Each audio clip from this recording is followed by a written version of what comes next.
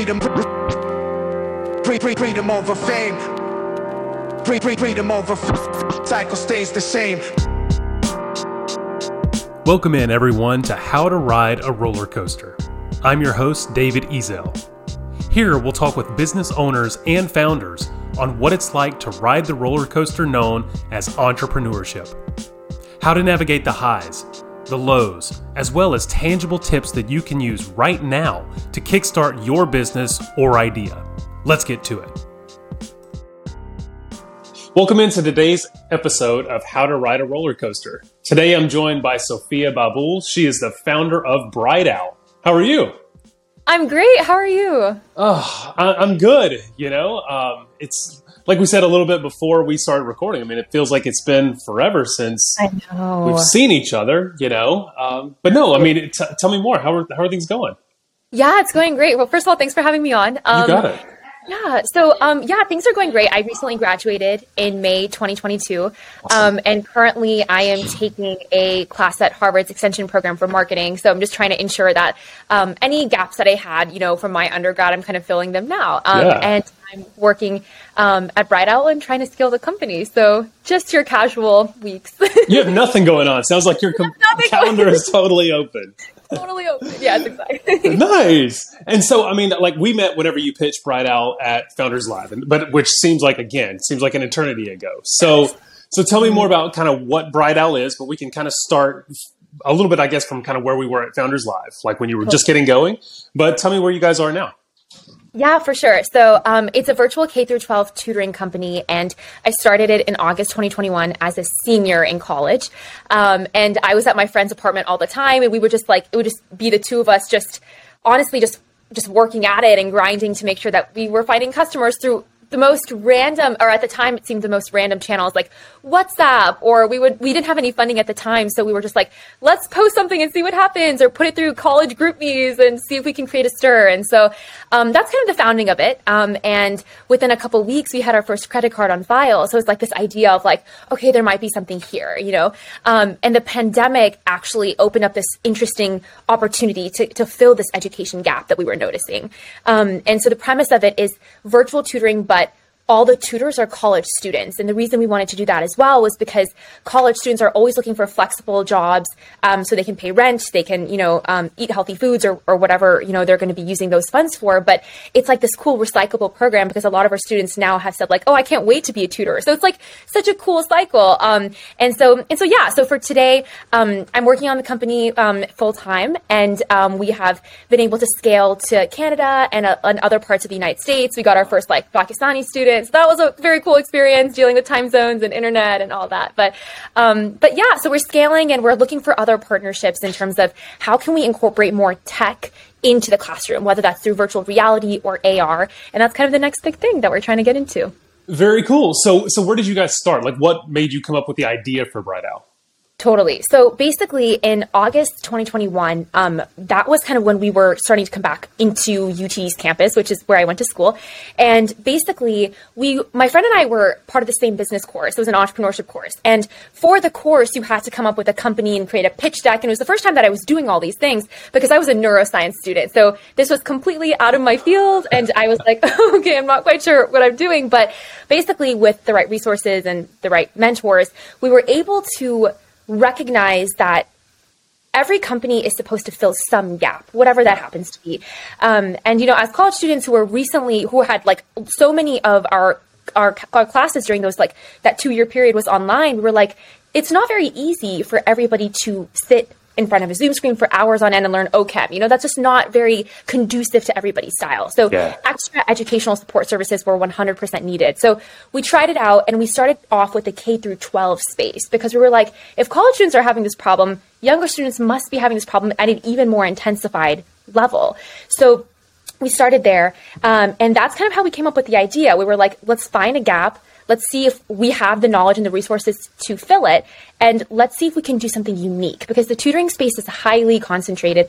It's incredibly competitive. So one thing that our tutors are about to start doing is getting trained in social emotional learning.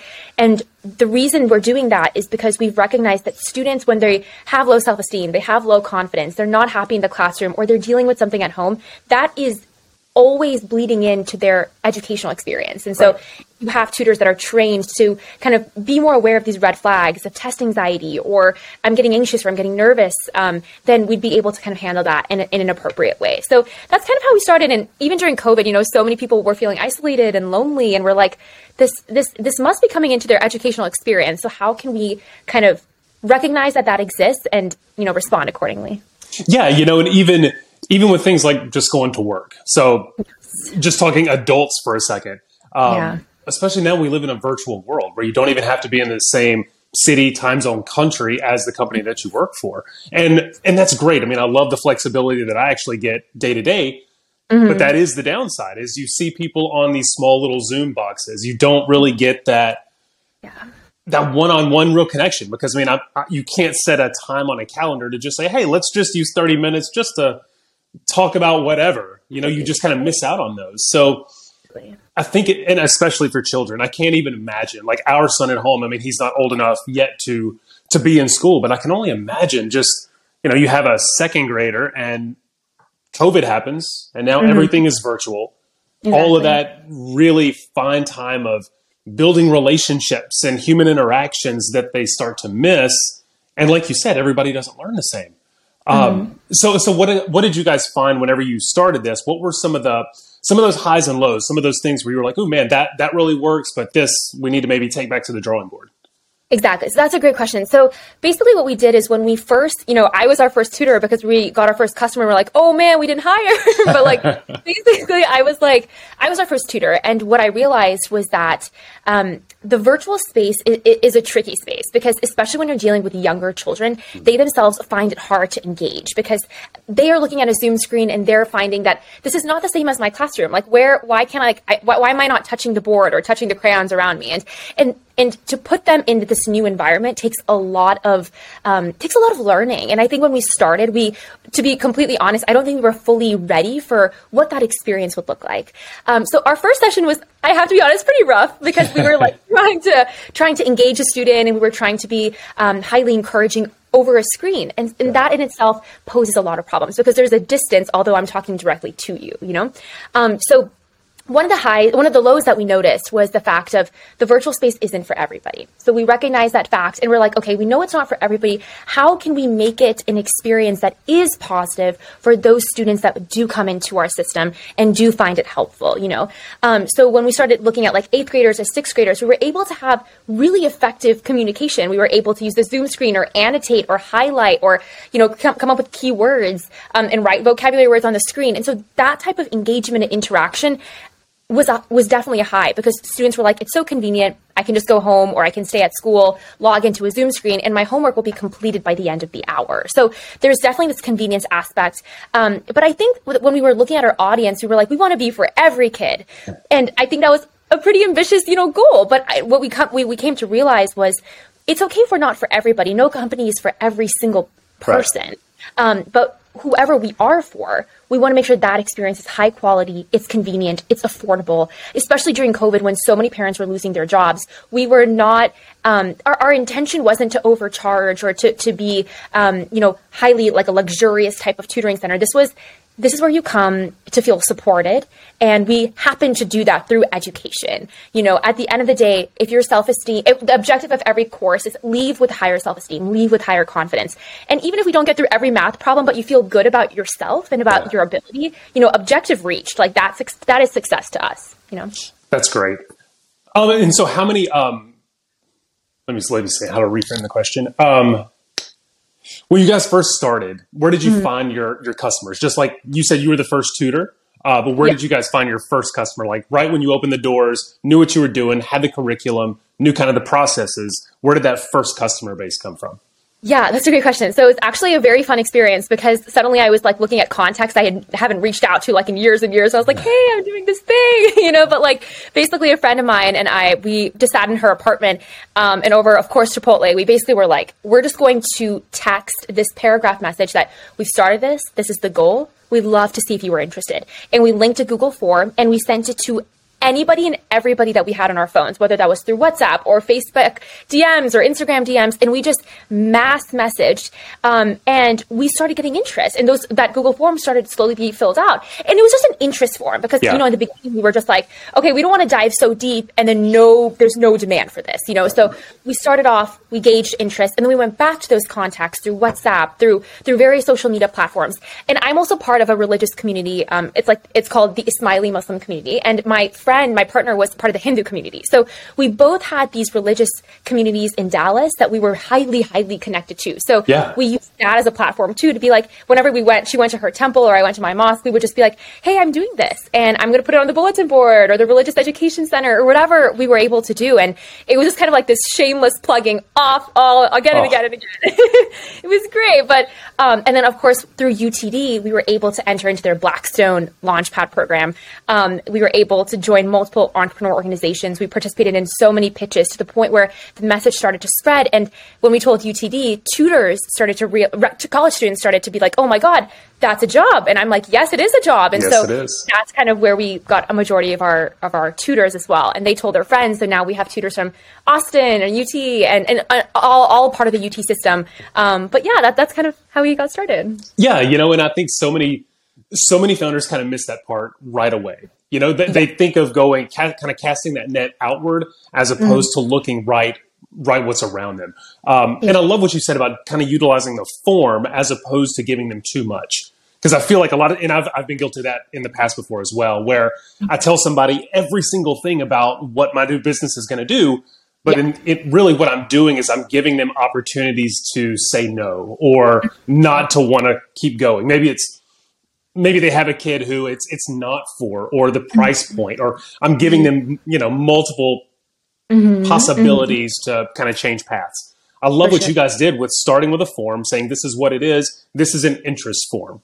If you're interested, let's then continue that conversation. And I love that you said you just scour Instagram, WhatsApp, Facebook, your local places. I mean, I think that's a great way to get started because you can build that word of mouth and then you can scale and get more when you need to. 100%. That's such a great point. And, it's kind of like the usage of that foot in the door phenomenon. Yeah. And the reason we sent out the interest form at all was to kind of like, first of all, reawaken some of the contacts that we hadn't been in touch with recently. And then when they started filling out the forms, we would go back to them and literally call each person, like however many hundreds, like it didn't matter. We would split the list and we'd be like, hey, this is what we're doing. I'd love to sign you up for a free diagnostic test if you're free tomorrow at 5. And we would conduct these like 1 hour long tests where we would be able, by the end of the test, we'd be able to identify what subtopics that child is having a problem in, is struggling in. And we would just be like, it's a free test. And so suddenly they're like, oh, it's free. What do I have to lose except for time? So not only do you grab interest, but then you grab them one more time when you're like, oh, it's a free assessment. That's awesome. Yep. And then when our conversion rate happened to be like very thankfully very high because we had developed that relationship over time rather than directly saying, hey, I'm doing this, sign up for the assessment if you want. It's kind of just like, let me lead you through the process one step at a time and we'll finish it, successfully. Yeah. And I mean, that kind of goes back to the whole reciprocity thing. You're giving them something for free that's of value for them. And then that way they can either choose to go with you or not, but you're showing interest, you're talking in their level and you're giving them something that is also tangible and something that they want. Yeah. I think that's brilliant. And so what does the ideal team look like? So I know you said that you guys kind of go with the college age so that it then kind of becomes that repeatable process. The kids that have gone through, they also say, wow, I love this. I loved my experience. I want to do this for others. So what does that ideal team look like? Is it best and the brightest of college students? What does that kind of feel like? That's a great question. And, it's so interesting because when we were thinking about like, what are the actual requirements for a tutor? We were like, as founders, there's nobody who's going to be as passionate about something as you are. Like, and it just comes because like, this is like kind of like your baby, right? You're trying to mature and develop and you're like, oh, like, I don't want anything to get messed up. And so basically we were like, okay, we obviously know we need high academic achievement. And so one of the key components is like having a transcript and for if you want, for example, if the tutor wants to teach calculus, the requirement that we have is they have to have an A- or above in that class, just to ensure that, you have shown mastery yourself. So I trust you to help the student who's having difficulty in this subject. So there is that barrier of a GPA. And the reason we do that is so we are able to say, hey, you are learning from someone who has performed well, The second thing we ask for is a resume and a professor recommendation or a recommendation from a coach, anything like that. The reason we do that is because we want to see this holistic person, right? Like a person is not that number and is not an A-. And even if we have the best and the most academically like bright individual, how do they interact with kids? How do they interact at a more social, emotional level? And if there seems to be that immaturity, or there seems to be like, he has such great grades or she has such great grades. However, I'm not really finding that they're sociable, they're socially interacting, or they're amicable. And I don't really find that I can speak easily. And so all of those social emotional concepts come into the interview when we just like have a Zoom call or a phone call. And I'm just like, talk to me about like what you do today. Like, tell me like what your life is all about. Tell me what you're passionate about. And that's kind of when we pick up for cues of like easiness to speak to. Are they someone that opens up space for comfortability? Like, and all of these different concepts, because when you put them into an environment with a child, if the child isn't comfortable, they are not going to make mistakes freely, and they're going to be afraid to ask questions. And that's not the environment that we want to support, So at the end of the day, it all comes down to the tutor. It's about the grades, of course, but it's also about what kind of human being are you and how do you bring that personality into the classroom, Gotcha. Are there certain characteristics that you guys look for when hiring? Yeah, that's a great question. I love that question. So, so at the moment we have 70 part-time tutors. And when we first began, it was just me, and then it became 5, and then it became 10, and it started to grow. And it's crazy because when you first start off, you're with 5 tutors, I was having like 1-hour conversations with them. Tell me about your life. Tell me about what you did today. But as it grew, I'm like, oh no, I don't have 70. I don't have 70 hours now, But what we do now is like the characteristics that we look for. I'd say the number one thing is adaptability. And the reason we look for that is because sometimes when, like, for example, like at a more logistics granular level, when a student's original tutor can't make it, or they get into, we've been through so many experiences where tutors have either gone into an accident right before the session, or they can't make it because they're sick, or they realize that this is not for them. We have lots of moments where people are constantly moving and constantly switching. So as a tutor, to be able to just step into the environment and be like, hey, I need you at 5. It's 4. Can you make it? Right. And so it's that kind of adaptability is something that we absolutely look for. And I'd say the second thing is just like empathy. Empathy when you're working with your colleagues, but then also empathy when you walk into the classroom. The reason a child is receiving tutoring is because they're struggling with something. And if it came easily to you, that's fantastic. But we can't go in with that assumption that everybody learns like I do. Right. Everybody will get things as easily as I do. And that kind of mindset is something we're trying to kind of break a little bit and be like, hey, walk into the environment with just like a blank space and just like a blank sheet, and just be like, I get to mold this child in a way that I want, and I'm going to do it with empathy. I'm going to do it with care. I'm going to do it with honesty. And yeah, that's kind of what we hope to do. I love that. So, and kind of the nature of this whole podcast and show is all about really the roller coaster of entrepreneurship, the highs and the lows.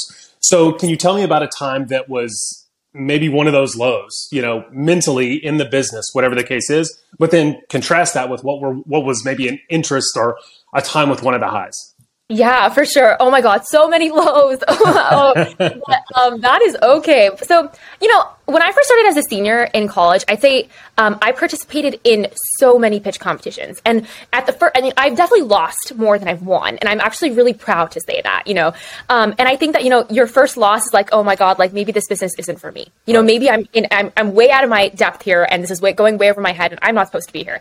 So, when I lost like the first like 2 or 3 pitch competitions, it's like a part of me was like, I'm not getting validation, and therefore this must not be the space I'm supposed to be in. But then with like the right mentors and the right assets, we started to fix and iterate our pitch deck. And we're like, okay, maybe our business model isn't working. Maybe we should try a subscription model. And that ended up working, So it's kind of like these constant rounds of iteration, were exhausting. I have to be honest. And they were challenging, but they were so worth it because now we've developed a structure that is sustainable, So I'd say like as a student, obviously those competitions, like losing them on a continuous basis was like, oh no, another one.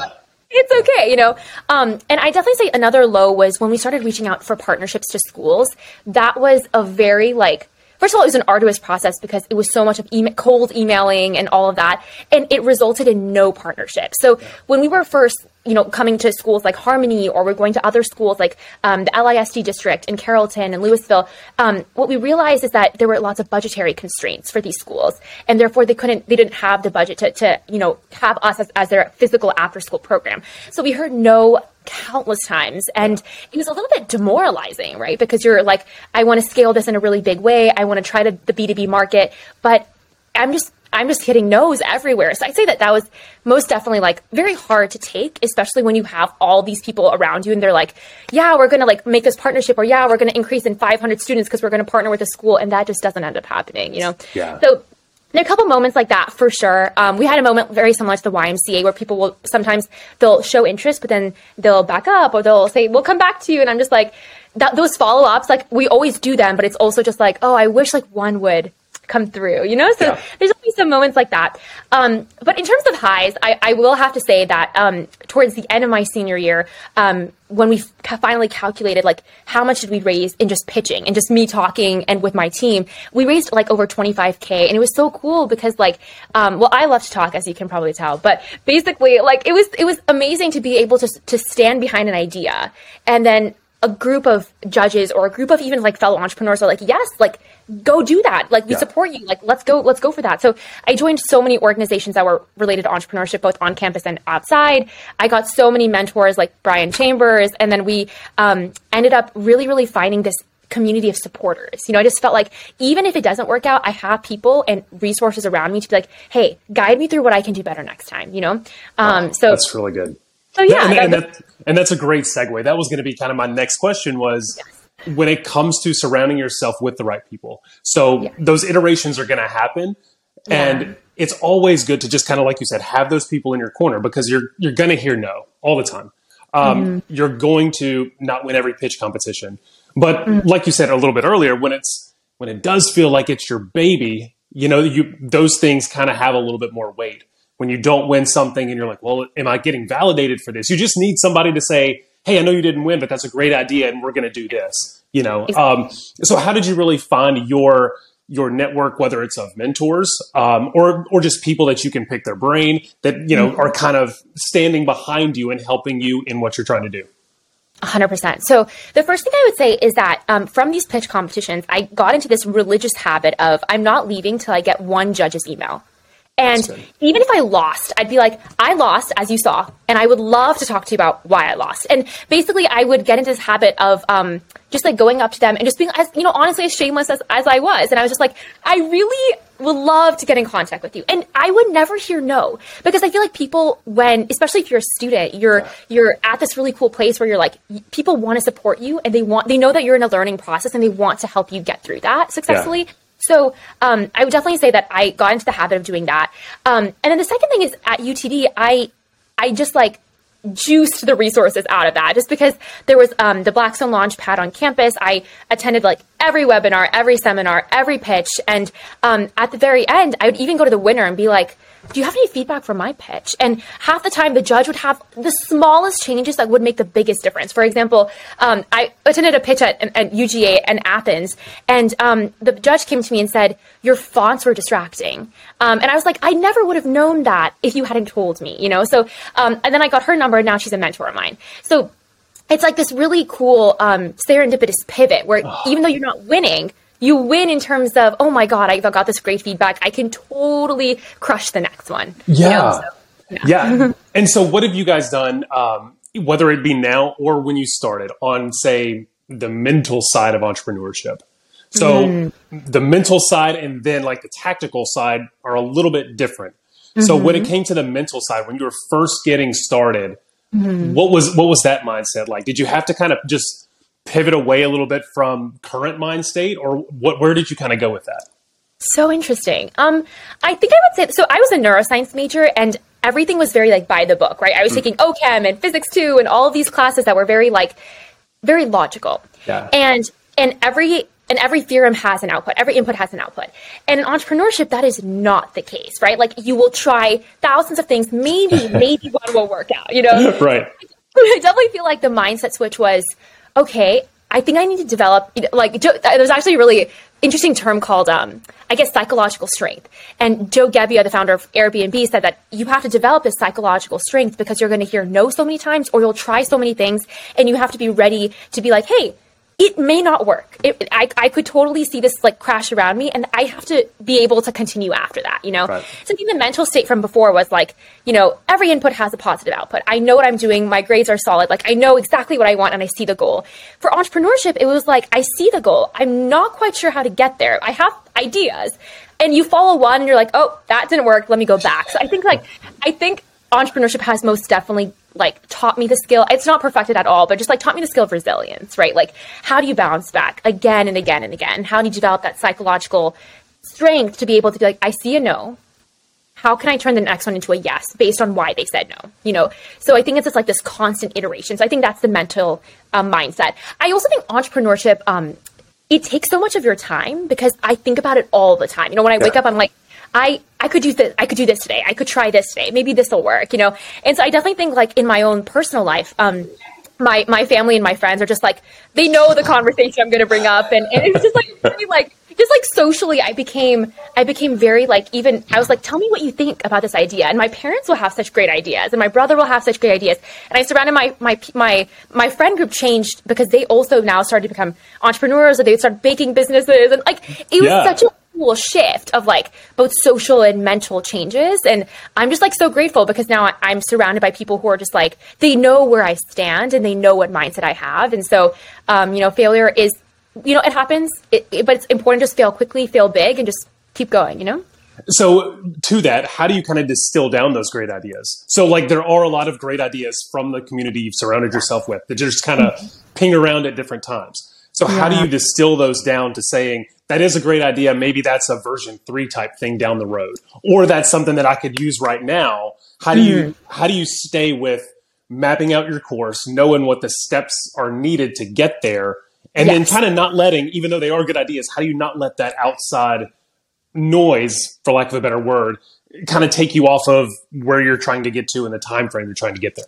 Yeah, such a great question. And like, for example, like this past Saturday, we were talking about, this weekend I went to Houston, great VR product that we're super interested in. Yeah. Now, in my head, I'm just like, okay, this is a little bit different than what we are offering currently. Is this noise or is this a great idea?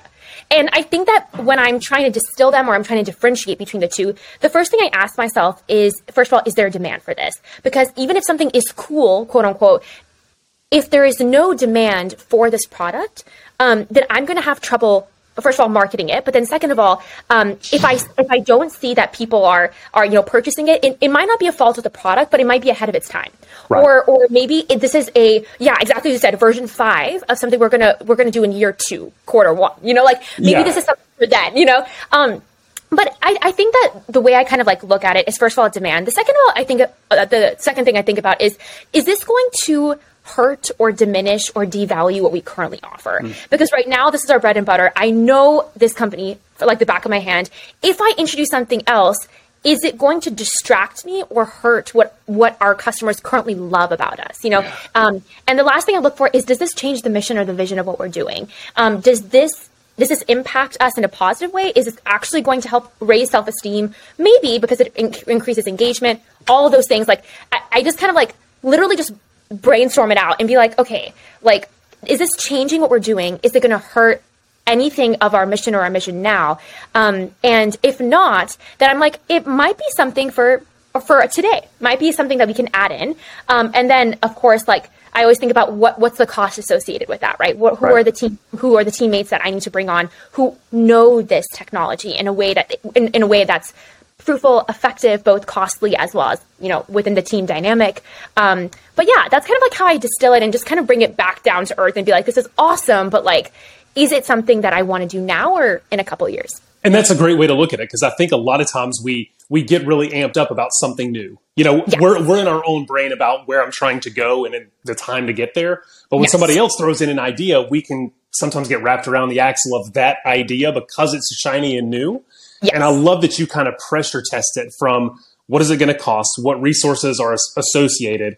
Is it going to help or hurt my current customers and my brand if I do this? And so kind of going back to the last question, when it comes to, say, somebody else that's in college wants to start their own business, maybe they're doing the same types of things. They're going to all kinds of lectures, pitch events, and maybe it's even something like yours where it's in a different field, where it requires different things.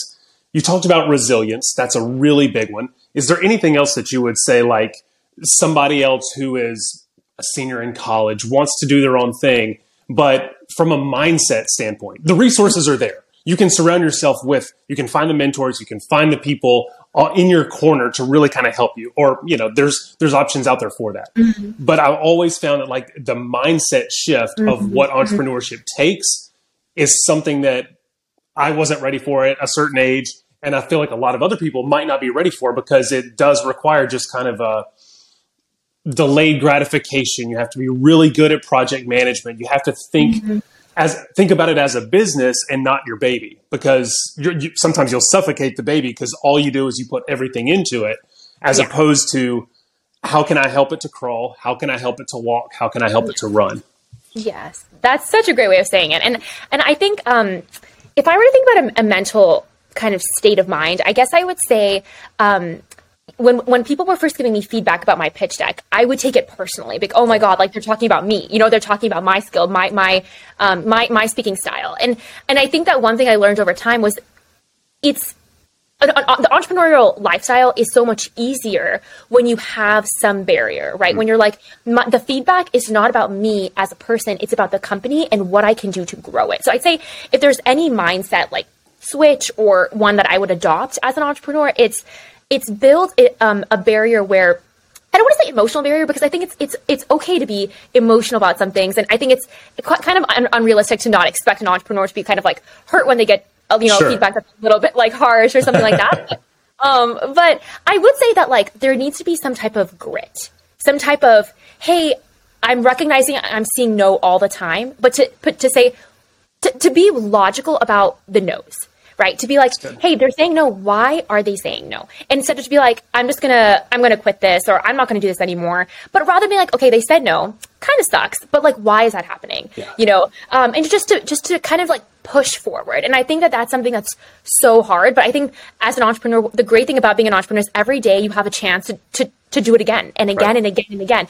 And so I would say that like, every day, like see it as an opportunity. It's going to like really suck sometimes, but the rewards are incredible when they happen, and they will happen. It just like takes a certain formula, I guess, of the right resources, the right time, the right assets. And then I love what you're saying about mindset, because I think that, as an entrepreneur, you have to have this sense of grit and resilience. And I don't want to say that I have it completely down. I absolutely don't, but I'm starting to develop it, right? I'm starting to be a little bit more like also just open about telling people about it. When people are asking me about it, I'm like, yes, how much time do you have? I can talk to you forever. Like, I just like feel like to be a little bit shameless with it, to be like, I started this, I believe in this idea. Do you have any thoughts? And just kind of be like incredibly open to just like what people have to say. Like I've always believed that every conversation you'll learn something you didn't know. Something will come out of it. And everything is usable. Everything is usable. Even if it's something where you realize, oh, I don't want to do that. That is as useful as like somebody gave me some really good advice I can implement tomorrow. If you realize, hey, this company kind of went down because of this one thing, how can I avoid that? So yeah, I'd say that it's about grit, resilience, and just kind of like pushing, Yeah, I love all of those things. And I feel like you've really got that, and we all strive for it. We all try to work for it, because it becomes a bit of a secondary muscle for you. You get used to, I don't want to say you get used to hearing no, but you learn how to adapt to it, because you look at it through a different lens. It's not that they're saying no. They're not saying no about you or your qualifications, specialties, abilities, your idea. They're saying no to where it fits for them in that moment. So why are they saying no? How can I think in those terms? And like I said, I think that's a great way to look at it, because then it's not really a no, it's a learning opportunity. Absolutely. 100%. Very much so. And it's interesting that you bring that up because, I also think that it's important to flex entrepreneurial muscles. I think, as you said, it's a muscle. So, my first business in college wasn't even this. It was it's like, the Tiff's treats, like the college cookie delivery system for college campus. And it was so fun because we realized that, college campuses don't have the best, restaurants on campus. That's why a lot of obesity rates are actually increasing in the United States. Wow. And we were like, oh man. And we were like health students, we were pre-med. So we were like, oh, like what can we do about this? So we basically, a friend and I, we went to Walmart and came up with an all organic vegan recipe. And we were like, if college students are going to reach for cookies, how can we make sure that it's at least a little bit healthier than what they're reaching for now? And how can we make sure that the price point isn't insane? So we basically came up with a survey. We found the price point, came up with the ingredients, and we just had order upon order upon order. And did it work? No, it's not around anymore. But it was such a great opportunity to just flex those muscles and be like, oh, wow, how do I market? How do I find out sales? How do I find out a financial projection of this? Right. And as we started making profit, we put it into packaging or stickers for the company or whatever it was. And we were, walking through the snow during like exam time to like drop this off to some student's apartment. It was so interesting. Is it around? No. But it was such a great opportunity to be like, hey, I'm going to try something. I don't know if it's going to work out. It's not about the money. It's about the experience of it and what I can learn, But, yeah, that's great. And so as we wrap up, I want to make sure to let everybody know how they can follow you, how they can follow Bright Owl, everything. So floor is yours. Take it away. Amazing. Okay, great. Yeah. So, please feel free to email us at brightowl39@gmail. Our website is www.bright-owl.com. And you can find our number and any other emails or contact for Instagram or Facebook. We're always watching. So feel free to contact us anytime. Oh, that was great. Sophia, thank you so much. Like I said, I hate that it's been so long since I've actually gotten to see you and hang out with you. Everything is, fantastic. And I'm just so excited to watch everything that you're doing with Bright Owl. So thank you so much for your time. Thank you for having me.